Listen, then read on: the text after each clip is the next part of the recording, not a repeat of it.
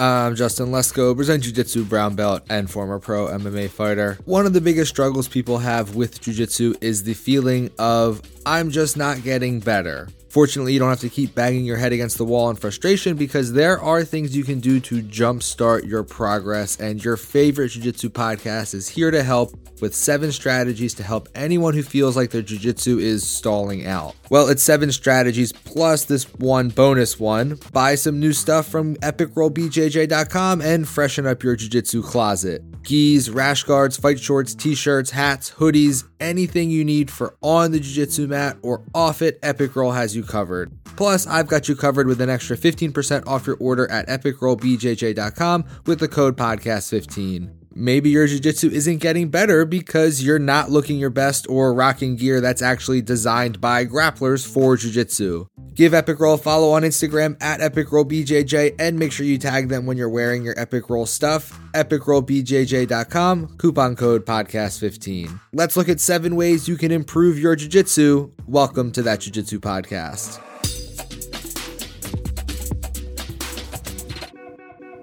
This is a super simple and obvious one, so we won't spend too much time on it, but just train more. If you can spend more time on the mat drilling and rolling, then you'll get better. The more you do something, the better at it you will be. That's easy enough, just show up more and put more time in, but if that by itself worked, then this would be a very short episode. You're probably listening to this right now as someone who is already training as much as they can, so let's look at some more actionable steps and how they can help, but yeah, if you can roll more, do that. One of the most common reasons people feel like they are stuck and not progressing is because they feel like they can't remember what they are taught, so then during sparring they can't apply what they have previously learned. It's like they are shown a technique, then it just falls out of their head the second they start rolling.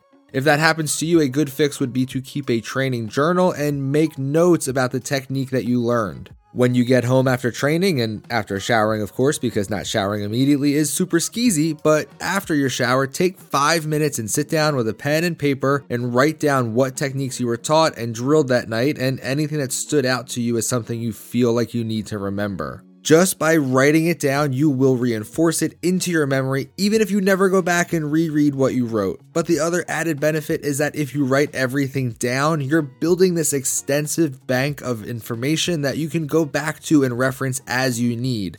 Like say you learn something and you write it down, then 6 months later you're rolling and you think to yourself, I think I learned a sweep from here. You can go back and look at your own notes about that specific technique and it's being explained to you by you in your own words. Make sure you write things down. And you'll notice I said earlier to use a pen and paper. That's because there was a study that actually showed an improvement in brain activity when it comes to remembering information when it's written on paper rather than on a digital medium like a smartphone or a tablet.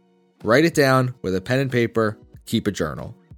In the same vein as taking notes, recording your rolls can be a huge help. There is a reason that every professional sports team in every single professional sport in the world studies film. It's a huge piece of the learning puzzle. There's only so much you can understand about what's happening in a roll as it happens. Being able to go back later and physically see what's happening and why is an amazing tool. In so many positions in jiu-jitsu, you simply can't see what your partner is doing or what grips they are setting up or how they are moving. When you watch the video back, you will be able to see things from angles that are impossible to see during the roll. You'll better understand why things happen more than just based off your feel during the roll. You'll be able to see it on the video. Plus, there is definitely an aspect of seeing yourself actually perform techniques and thinking, oh, I actually can do this, that can give you back some of your confidence.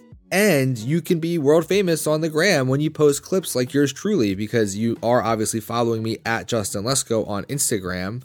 So the video will help you learn and it will make you Instagram famous. Win-win. I was talking to one of my buddies the other day and he was talking about how this week in gi classes, he's really focused on his guard passing since he thinks he needs to work on that. And in no gi classes, he's really working his leg lock game. This is a smart thing to do, not just because leg locks are awesome, but because in general, he's going into each training session with a plan and specific goals. If you're just showing up to train and letting whatever happens happen, then you might be slowing your own progress. Make a plan and go in with specific things in mind that you want to work on. When you make a plan, it forces you to be self-critical. It forces you to look at your own game and identify the things you like and don't like, and the things you're good at and the things you need to work on. Don't just train blindly. Go in with an agenda and a plan. This next one goes hand in hand with the last one. When you're going in with your plan and the things you want to work on, don't just focus on the things you like or that you're already good at. Force yourself to start in bad positions. I used to hate half guard. I was terrible at it, so I forced myself to start every round there, and now it's one of the main positions I play and attack from. It will be hard, but that's why we do jiu-jitsu. Eventually, you will get better at the things you are bad at, and it's only when you force yourself to get better that you actually see improvement. Force yourself to be where you don't want to be. If you only ever do the things you're already good at, then you're not going to get any better, and you will be stalling out. Think about where you're deficient and spend a lot of time there making it better. Don't avoid those spots, embrace them.